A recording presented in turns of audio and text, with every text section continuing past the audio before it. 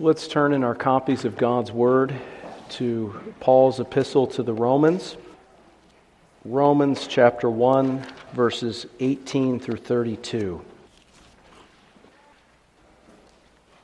Romans 1, beginning in verse 18. Let's listen now to God's Word.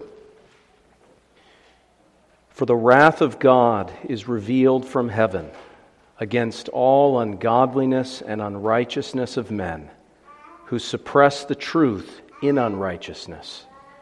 Because what may be known of God is manifest in them, for God has shown it to them. For since the creation of the world, His invisible attributes are clearly seen, being understood by the things that are made, even His eternal power and Godhead, so that they are without excuse. Because although they knew God, they did not glorify Him as God, nor were thankful, but became futile in their thoughts, and their foolish hearts were darkened. Professing to be wise, they became fools and changed the glory of the incorruptible God into an image made like corruptible man, and birds, and four-footed animals, and creeping things. Therefore God also gave them up to uncleanness in the lusts of their hearts, to dishonor their bodies among themselves, who exchanged the truth of God for the lie, and worshipped and served the creature rather than the Creator, who is blessed forever. Amen. For this reason God gave them up to vile passions. For even their women exchanged the natural use for what is against nature. Likewise also the men, leaving the natural use of the woman, burned in their lust for one another, men with men committing what is shameful, and receiving in themselves the penalty of their error, which was due.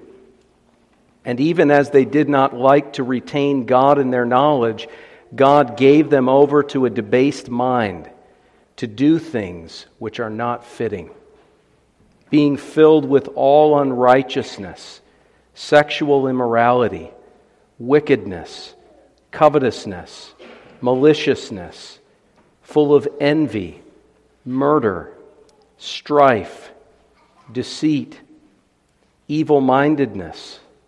They are whisperers, backbiters, haters of God, violent, proud, boasters, inventors of evil things, disobedient to parents, undiscerning, untrustworthy, unloving, unforgiving, unmerciful, who, knowing the righteous judgment of God that those who practice such things are deserving of death, not only do the same, but also approve of those who practice them. May the Lord bless the reading of His Word to us this morning. Amen. Seeking God's help this morning, let's turn back to Romans chapter 1. And we're going to be focusing our attention this morning upon verse 18 as really a helpful entry point for this significant passage of Scripture that we'll be spending, God willing, a number of weeks considering. So this morning is more or less an introduction to Romans 1, verses 18 through 32. But verse 18 gives us something to ponder as we begin. For the wrath of God is revealed from heaven against all ungodliness and unrighteousness of men, who suppress the truth in unrighteousness. For the wrath of God is revealed from heaven against all ungodliness and unrighteousness of men. And we're told that those ungodly, unrighteous men suppress the truth in unrighteousness. Now, we've just got done considering Paul's summary of the good news of the gospel that he has come to proclaim through this letter to the Christians in Rome. Paul had desired to come to them in person. In God's providence, that didn't happen, and thankfully it created the need to write this most important of Paul's epistles, arguably. Certainly among the most important books in the Bible. And in verses 16 and 17, Paul summarized for us the gospel that he was eager to preach in Rome, in the capital city of the world empire of that day. He said he was not ashamed of the good news of Jesus Christ. He was not ashamed. In a culture that mocked Christians, the Gentiles, seeing the gospel as utter foolishness, this Jesus, this insurrectionist, crushed underfoot by Caesar, crucified on a Roman cross. Jesus is king. Nonsense, they said. The Jews, seeing in this crucified Messiah a stumbling block. For again, how could the Messiah be forsaken, be rejected, be nailed to the cross in agony? And surely he didn't rise from the dead, and so on. And Paul says, I'm not ashamed to proclaim this gospel that gets such funny looks at best from the surrounding society in the Roman Empire. He says, I'm not ashamed, because this gospel is the power of God unto salvation for all who believe. We considered that good news of Christ's death, of his resurrection, of his perfect obedience, even unto the death of the cross, his victorious resurrection, saving all who believe in Christ. Not one person who's ever truly put their trust in Christ has ever been put to shame. It is the power of God unto salvation, nothing to be ashamed of. In fact, Paul boasted in the cross of Jesus Christ because it established the righteousness of God. The righteousness that Habakkuk spoke about. We're not going to consider that because we preached 8 sermons on that one text in our Habakkuk series, so you can go back and listen to that. But Habakkuk preached this gospel, this righteousness which is imputed to all who believe, such that every believer in Jesus Christ has their sins taken away and replaced with the perfect righteousness of Christ in the sight of a holy and just God. Now, Paul at this point in verse 18 is moving on to explain why that's important. Why do we need righteousness? If you walk down the street with a sign that says, the righteousness of God through faith in Christ, you can believe on Christ and have this righteousness. Nobody's going to care. Many of us know because we've done that. And many, apart from the grace of God, nobody's interested. Nobody cares about the righteousness of God. They don't care whether it's by faith or works. In our culture today, as in the Roman world, nobody really understands why they need righteousness. It's not good news because they don't understand the bad news that is presupposed in the good news. If I were to tell you, I've used this illustration before, but if I were to tell you at 2 a.m. tonight, at 2 a.m. in the wee hours of the morning, someone is going to climb up a ladder into your second-story bedroom and smash the window and grab hold of you and take you and put you in a truck and drive you away, you would be afraid of that. You certainly wouldn't appreciate it as good news unless you understood that your house was on fire and your life was in danger, and that was a fireman who went in and rescued you and put you in an ambulance. So the fact is, if we don't understand the bad news, we're not going to make any sense of the good news. So Paul moves on from the good news to say, hey, by the way, here's why you need that righteousness in the sight of God. For the wrath of God is revealed from heaven. Now, before we dive into that, I want to ask you the question this morning. Why is this tail end of Romans 1 so important?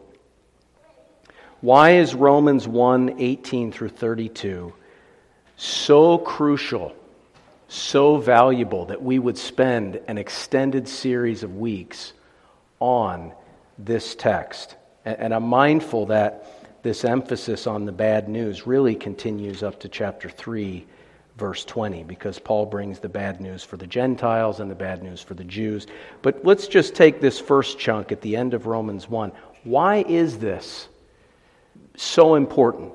that we would spend that much time? Why is it so valuable and crucial for this epistle? Why is it so valuable for the Christian faith? Why is it so valuable for the church today? Because, my friends, it is crucial and it is valuable for this epistle and for the Christian faith and for the church today. Why? Well, let's seek to answer that question by considering, just by way of an introduction, a basic summary of the significance of these verses. Let's first consider that these verses provide us with evidence of the undeniable reality of God's wrath against sin. The undeniable reality of God's wrath against sin. Many people today, more than ever, even among professing Christians, whatever that means, deny the wrath of God, or they minimize it. Or if they believe in hell, essentially, if you question them enough, you realize that in their view, hell is virtually empty. But that's not the picture that we get in this section of Scripture. When Paul is giving us the bad news, he gives us the bad news, and he doesn't candy coat it, and he doesn't flatter us or tickle our ears. He shows us the undeniable reality of God's wrath against sin. The word wrath here, it means that God is fuming. He is indignant, he is angry, he is opposed, he plans, he is resolute in his immutable, unchangeable intention to punish sin and sinners. It is the hatred of God against sin. Some people try to say, well, this is just anthropomorphism. God hates sin, but there's really no fuming, white-hot wrath. Well, my friends, that's to turn God into some kind of philosophical supercomputer in the sky. God hates sin. He hates it in an immutable, unchangeable, eternal way that is consistent with his attributes. He has no changing passions, but one thing he does, and that is he hates sin. He hates it. He is angry and wrathful against it every single day and against everyone who commits it. By nature, God hates sin and judges sinners. And Paul here gives us a number of verses which spell out one of the chief sources of evidence that God hates sin. One of the greatest proof texts for hell in all the Bible is contained in this chapter. Because what Paul says is that God's wrath, the wrath of the God in heaven that you can't see, is revealed on earth. It's revealed from heaven in the providential series of events that we see among fallen human beings, among fallen men and nations.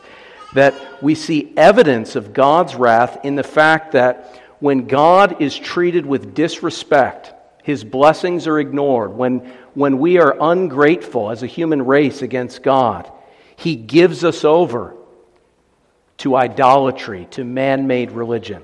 We'll get into this eventually, but the pattern here is ingratitude. They won't thank God. They won't worship him as God. So he gives them over to their own human reason, their own human embellishments, religiously, philosophically, intellectually, practically, idolatry. And then, having worshipped idols and exchanged the glory of God in heaven for earthly, corruptible things, God gives them over from their ingratitude to their idolatry to immorality, to dishonor their bodies through sexual sin and unbridled lust. And then when they do that, he gives them over to perversion, to sexual sins that are so far against nature that it's almost universal in the conscience of man that these things are unfitting, these things are unnatural, these things are vile and shameful. And when men fall into these things, even women, he says, even the women are falling into these things. He says then God gives them over to the next stage. So you've got ingratitude, idolatry, immorality, perversion. chaos. You see at the end of this chapter a list of sins, not just sexual immorality, but all kinds of unrighteousness. Every relationship, every human institution corrupted by these vices: envy, murder, malice, strife, deceit, evil-mindedness, whispering, backbiting, hating God, violent against man, proud, boasters, disobedient to parents. It goes on and on. A society that is filled with people who are undiscerning and filled with people that are untrustworthy. That's a very explosive combination, which we see in our own day. People are easily duped, they're undiscerning, and there are many people who are untrustworthy that are going to take advantage of that. Not only that, but they're unloving, they're unmerciful. The loss of natural affection, even within the family. Now, so much more could be said there, but it's hell on earth. That's the proof here that Paul gives for hell in eternity.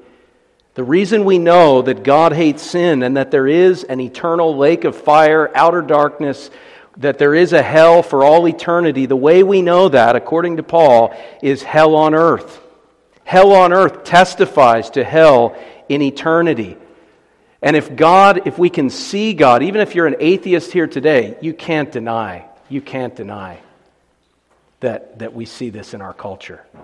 That as Paul describes the Gentile world turning against God's general revelation of His own attributes and His character in the created world, that we see that mirrored in our own society that has turned away from God's special revelation and His general revelation, but special revelation revealed in this book. And when you suppress the truth and unrighteousness, this is the path that you take.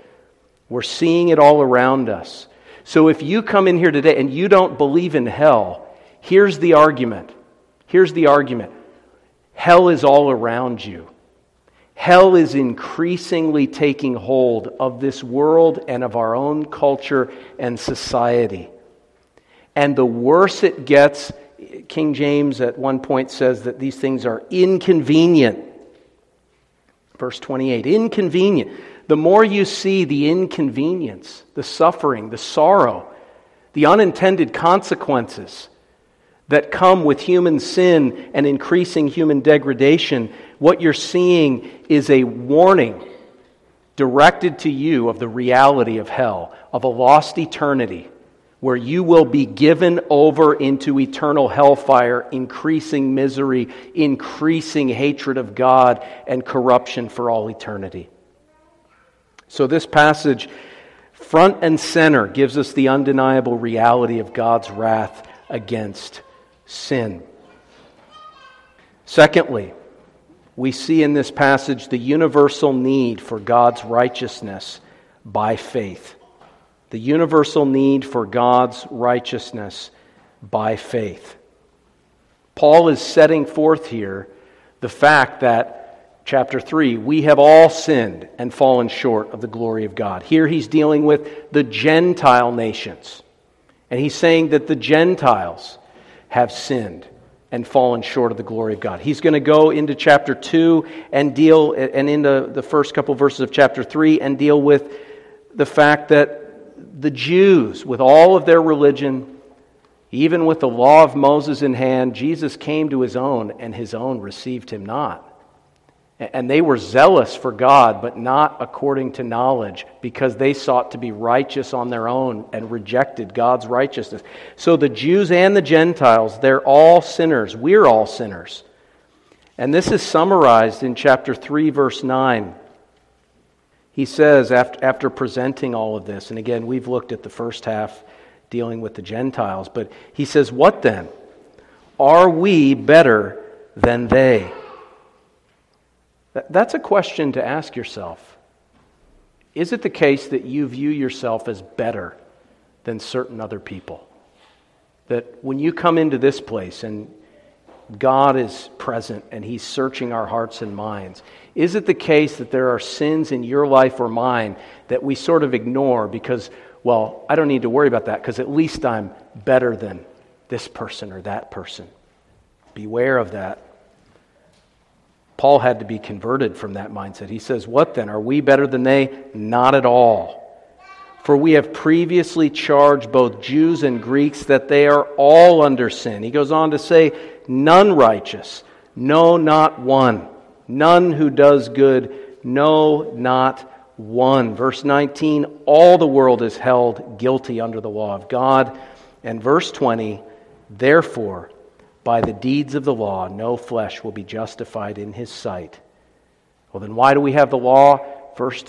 The first phase, the first use of the law is to show us our sin, to show us our need for a Savior, to show us that we need not a righteousness of our own accomplishment and performance, but the righteousness of God apart from the law is revealed. Chapter 3, verse 21. So Paul's showing us the universal need for God's righteousness by faith. And if the general logical deduction that we've just made there doesn't suit your personality or the way that you tend to think, well, here's some inductive evidence. Look at the end of chapter 1. Look at verse 29.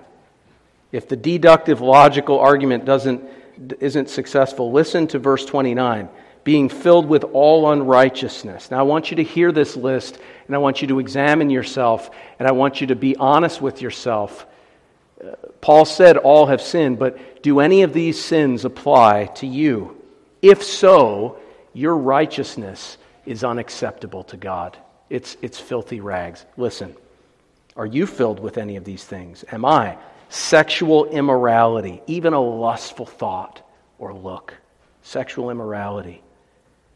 Wickedness, that's any disobedience against God. Covetousness, discontented with my earthly possessions or circumstances, complaining about it. Discontentment. Covetousness. Maliciousness. Do I harm people intentionally? Have I ever done that? I'm angry, so I'm going to say something or do something to try to make somebody feel bad. Maliciousness. Full of envy. Viewing other people as having it so easy, and I have it so bad, and so I want bad things to happen to them to even the score. And I feel good when bad things happen to them, and I feel bitterness when good things happen to them. Does that ever describe you? Murder. Now you say, well, that's one of those. Well, our society, how many millions of babies have we murdered? And I'm not trying to be insensitive, but I'm also trying to be real. Abortion is murder. Do you contribute to that? Do you support people that advance the slaughter of unborn babies? Do you take positive steps to seek through your giving, through your activities, to try and stop those babies from being murdered? Are you complicit simply by way of negligence to protect those lives, or have you killed a baby yourself? Again, this is why we need the righteousness of God and not trusting in our own righteousness. Strife, quarreling, fighting, disagreeableness, irritability, strife, argumentativeness, deceit. Do we exaggerate the truth? Do we lie? Do we deceive people to make ourselves look good? I mean, we could go through this list. Disobedience to parents, children. Have you ever disobeyed your father or your mother?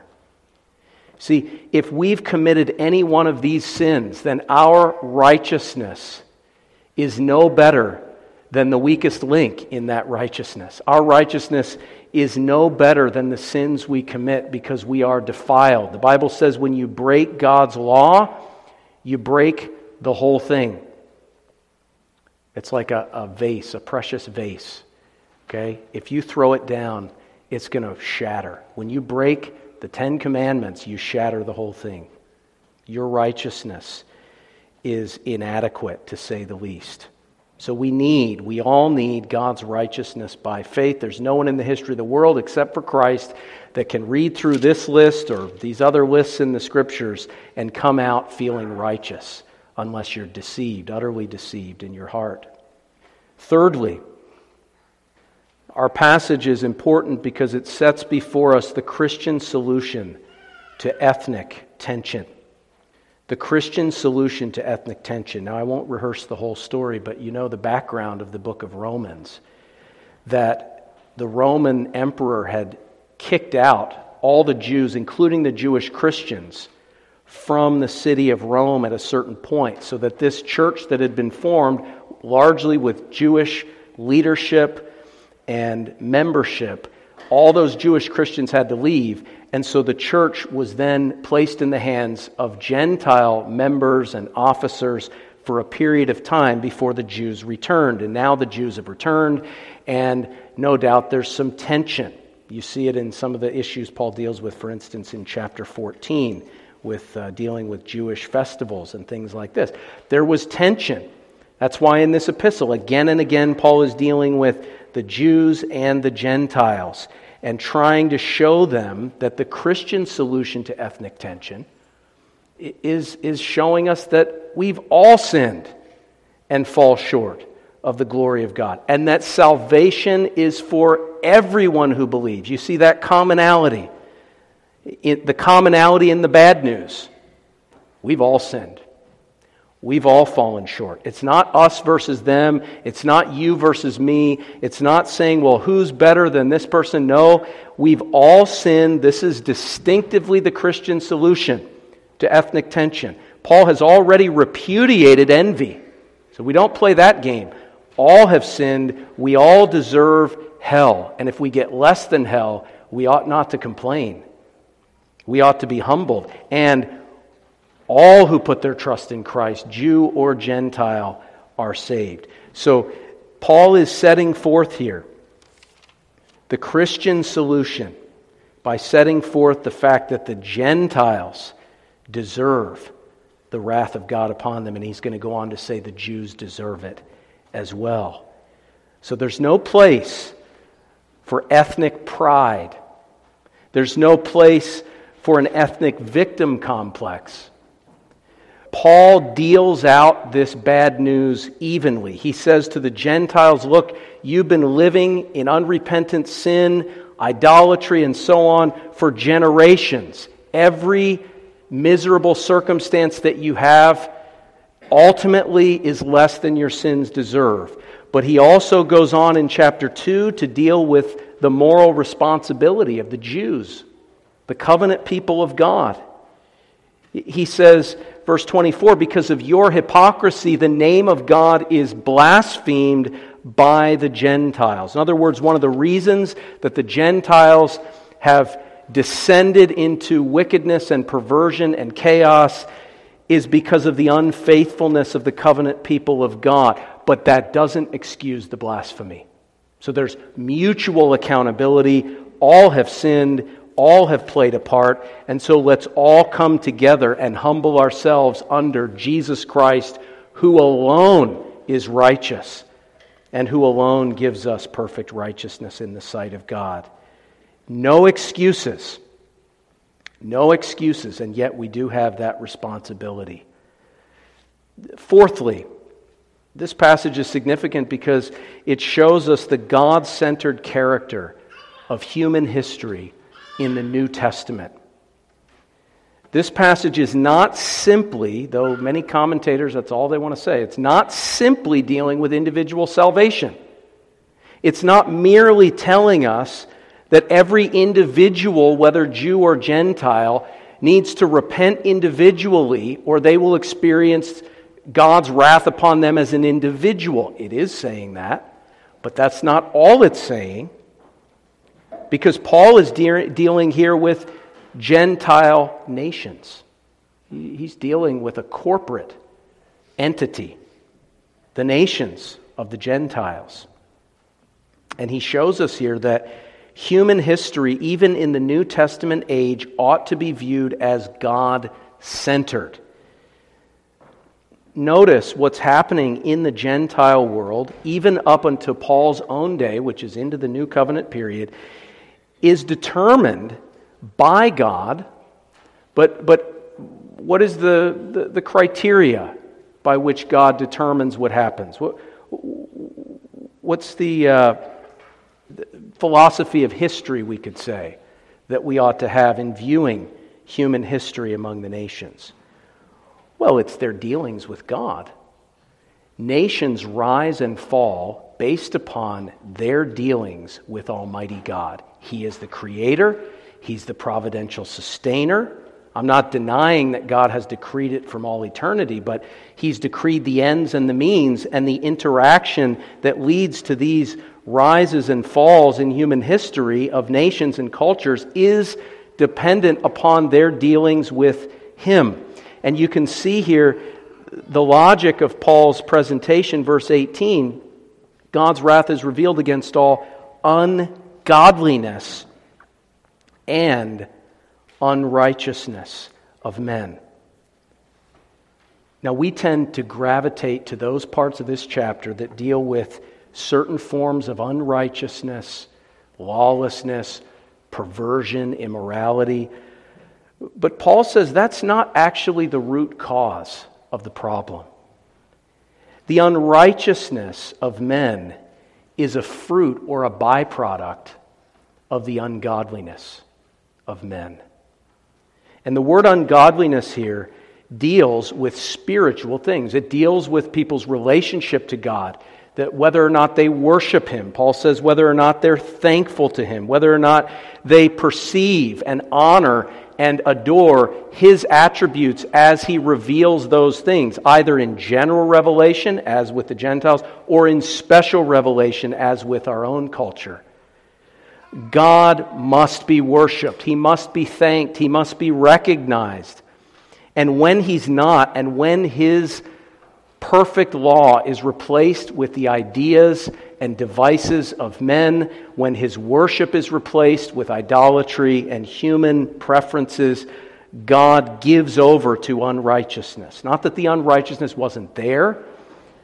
He says He gives them over to these lusts. The lusts were already there, but He pulls back the restraint, and you see the unrighteousness as a fruit, as a judgment or a punishment for the ungodliness of men.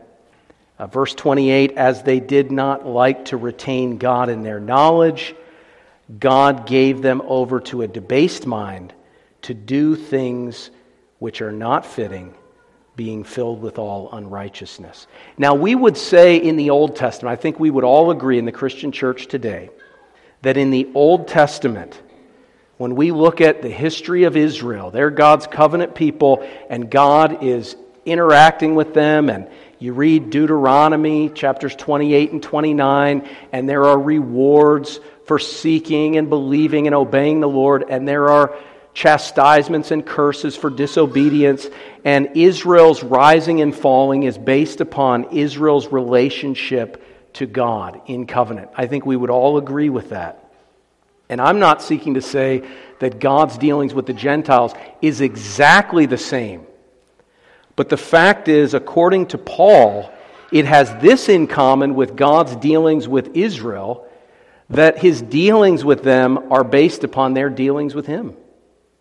How they respond to the truth that they have through creation or through Scripture determines the rising and falling of these nations, even in the New Testament period. And if you read the Old Testament, this is obvious, right? I mean, God says to the nation of Israel, if you commit this, and this sin against me, I'll cast you out of Canaan, just like I cast the Hittites and the Canaanites out. You see, there's a commonality here. It's the same God dealing with nations in a similar way, not equating our nation, for instance, with God's covenant people, but it is a nation. And so was Israel, and there is a common point of similarity there. Well, this has huge implications. If the rise and fall of a nation or a culture such as our own today is directly related to our dealings with God, then that's going to speak to how we need to deal with the situation that we're in today. Because we've seen throughout our history as a nation, people that have the truth of God, that have some sense of His attributes through His revelation, certainly have the Scriptures, but they suppress it through ingratitude. They trust in their own idolatrous ideas and preferences. They're given over then to injustice and unrighteousness. They sink down to perversion. And now we've entered the chaos phase, I think it's fair to say. And we see these things ravaging our institutions and our society as a whole. What's the solution? Well, the solution is to get back to God. The solution on a macro scale is repentance and faith. The solution is the gospel. The solution is not to try to put out fires in terms of the chaos, the perversion, the immorality, and so on. The solution, the ultimate solution, is the gospel. Now, with that said, that's the macro solution. The micro solution is that, in a way, we do need to be putting out fires. But we need to be doing everything we can as salt and light to make a difference in our own small, tiny spheres of influence. And let me illustrate this. Let's say that every year, God in judgment, we prayed for Japan this morning, let's say God in judgment on Japan sent a typhoon every year. Every single year. God sent a typhoon, and we knew somehow, obviously we don't know, but let's say we knew that God sent it every year because of His judgment on their sin. Now, what would our responsibility be on a micro level? What would our responsibility be to the people in that land? Well, it would be to save as many lives as possible. If you lived in Japan as a Christian and you knew there was a typhoon coming, you'd be trying to get people out of there. You'd be like Lot with his sons-in-law. Let's go. Let's get out of here. We would have a duty to do everything we can in the name of Jesus to mitigate the effect on those people in the name of Christ, to call them to repentance and to do everything we can to help them and protect them. And in our own culture, God's given us over to immorality, perversion. He's given us over to murdering babies. Take that as an example. Even though that's God's judgment on our society, we have a duty to make a difference as best we can in the name of Jesus. But our macro solution is not incremental moral reforms. On a grand scale, the only hope we have is to get that nation of Japan right with God so that the typhoons stop coming. It's not sustainable to have a typhoon every year. No matter what we try to do to protect people, eventually it's just not it's not going to be very effective in the big picture. We got to stop the typhoons by getting right with God. We need repentance. We need Nineveh. We need the book of Judges. We need to cry out to the Lord for help. So that's the macro perspective.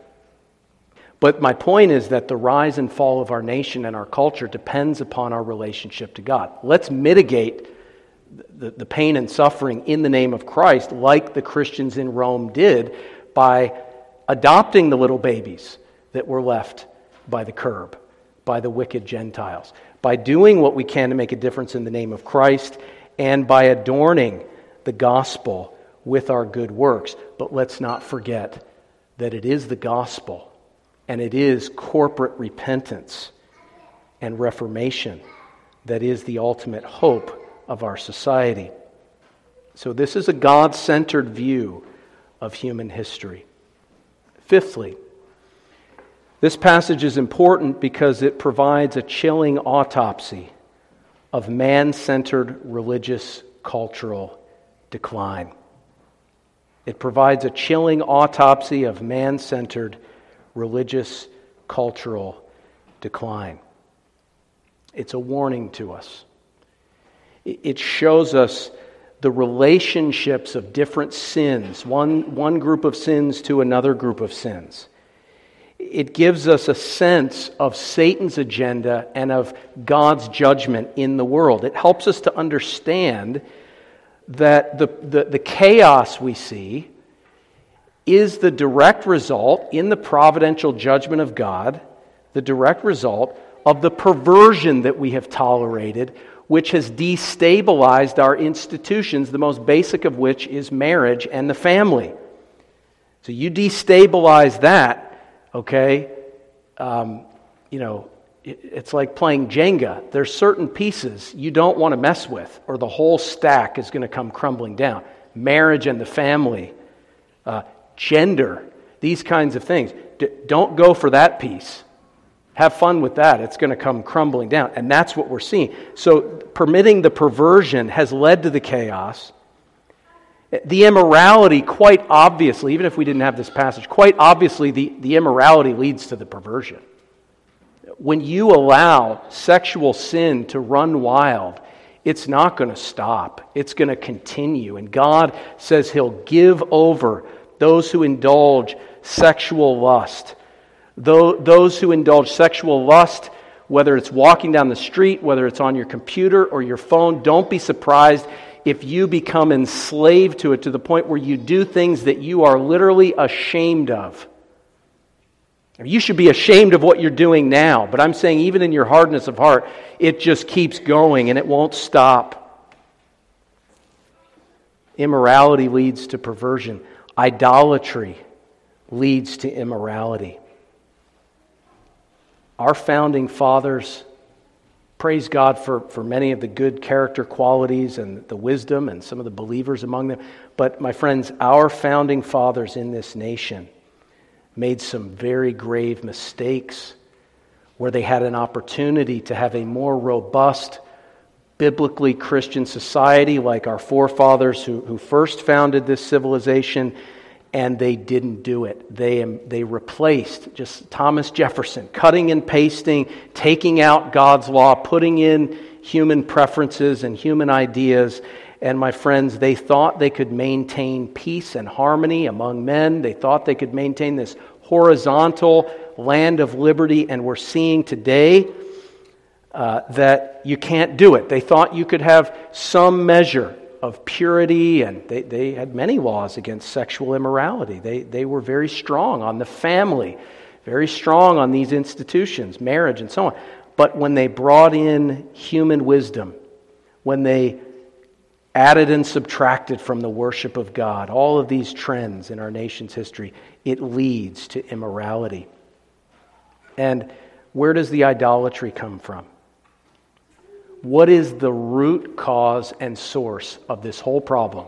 And this ought to hit home with us as professing Christians. Because we can beat up on, these old men that put on a dress and want to be referred to as a him and a her, these politicians and bureaucrats, and the young men that put on a women's bathing suit and want to compete as a woman. We can beat up on some of the insanity and the chaos or the perversion. But here's the thing. How did this whole train of misery get started? It got started with people who, to one extent or another, had the truth and knew the truth and didn't give honor and praise to God. How convicting is that? That all of these things, these trends in our own culture, the trends in the Gentile world as they apostatized from the faith of their forefather Noah, and as they fell away from even the obvious truths revealed in creation, and we look at ourselves today and we say, well, okay, we have the truth, we understand the Ten Commandments, we're Reformed Christians, and we can sit here and critique the world and just do our best Tucker Carlson routine and say how stupid and ridiculous all these ideas are and what's happening in our society. But my friends, it's actually laid at our doorstep. The Church of Jesus Christ, myself, yourself, we're ungrateful. We need to repent. We need to recognize that to whom much is given, much is required. And we need to study that initial phase, which we're going to do in weeks ahead. Study that initial phase of ingratitude that has led us. Are we worshiping God as He deserves to be worshipped, and so on? So it cuts to the heart with this autopsy of religious cultural decline. In addition, I have a number of remaining points. I'm going to cut to the chase here. This passage gives us an encouraging reminder of Satan's failed strategy.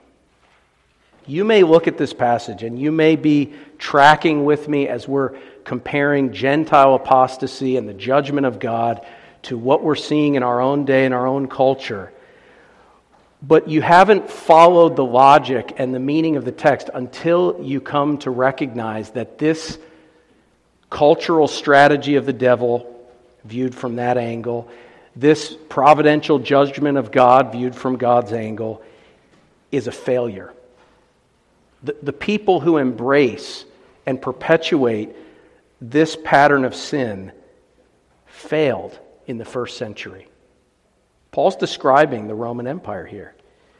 And what he's saying is that God is sovereign over it, giving it over to the self-destructive inherent tendency of its sin, such that it ultimately failed. Now you just have to know something about human history and church history to know that the Christians in the Roman Empire who were persecuted, who were hiding and meeting in the catacombs, beleaguered, beaten down, starving, hungry, deprived, they won. Right? The Roman Empire lost. Not only did they fall to the hordes and all these armies, but they also were conquered by Christianity to the point where the emperor of Rome, though we would have expected and desired more of Constantine, he legalized Christianity. Christianity became the religion of the empire. Now, Satan corrupted that, but the fact is, these Christians won. They defeated the anti-Christian, anti-God influences described in this text. This text describes the failed strategy of Satan, and we have to understand that. Jesus has already defeated this type of sin. Every sin mentioned here, Jesus has already defeated. This is not his first rodeo. He's already gone out on the white horse and conquered every aspect of this with his gospel. And the fact is that we can have confidence that sin is inherently self-destructive, that it is an inherently flawed and failed system, and that when God gives over our society to this last phase of chaos, we can actually have a strong degree of hope that as the kingdom of this world crumbles, that the kingdom of God will arise upon its ashes. So this is an encouraging reminder that there's nothing in here that you should be afraid of. Please don't listen to so much of the conservative media that makes this sound like, oh, it's just headed to this prison planet. And, well, maybe it is, but that's all self-destructive. Christ will defeat it. Christ will bring the victory, as he's done time and time again. Finally, this is an exhortation to God-centered, gospel-centered activism. And I already mentioned it, so I just want to give a brief exhortation. We need to identify these problems in our society. Paul did not reveal this to the Romans. He didn't write this so that they could sit on their hands. He wrote this so that just as he was eager to preach the gospel in the previous verses, that they would be eager to preach the gospel, eager to make a difference, eager to oppose. When the enemy comes in like a flood, the Spirit of the Lord raises up a standard against him. And my friends, every believer is called by God to raise that standard, that banner of the truth of God, of the righteousness of Christ. Not in a moralistic way, not in a merely horizontal way, not in a sort of patriotic nostalgia that says, oh, if we could only get back to George Washington. No. We need to turn to the Lord himself, the old paths of biblical truth. We can't be obsessed with second table issues and perversions. We need to address those things, but we need to address them shifting the focus to worship and gratitude and honoring God. Those who honor God, he will honor. And that's true of nations if we would honor him. Look at Nineveh. We don't have time to list all of their second table offenses against humanity. It's chilling to think about. But they fasted and prayed and humbled themselves. And God, reverently speaking, God responded. God protected them. God blessed them. Of course, then more could be said about their history. But my friends, we need Nineveh. We need Nineveh, and we need to be active. We need to be laboring diligently to see this victory accomplished. Let's pray. Gracious Heavenly Father, we are humbled by this passage which reveals the bad news of our own sin, both individually, in our families, in our church and the church at large, in the nation and culture and in the world. How easily we fall into ingratitude, not worshiping you, not prioritizing your honor, your kingdom, your righteousness. And look at the horrid aftermath of our sin. We pray, O Lord, that you would shift our focus to the Lord Jesus Christ, to the sword proceeding from his mouth, to his victorious sovereign grace, that we would repent and that we would be as leaven in the lump of this nation. We've seen it throughout your scriptures and throughout history. We know you have the power to revive entire nations, that they might cry out to you and confess their sins and choose this day the Lord to be their God. We ask it in his name, in Jesus' name. Amen.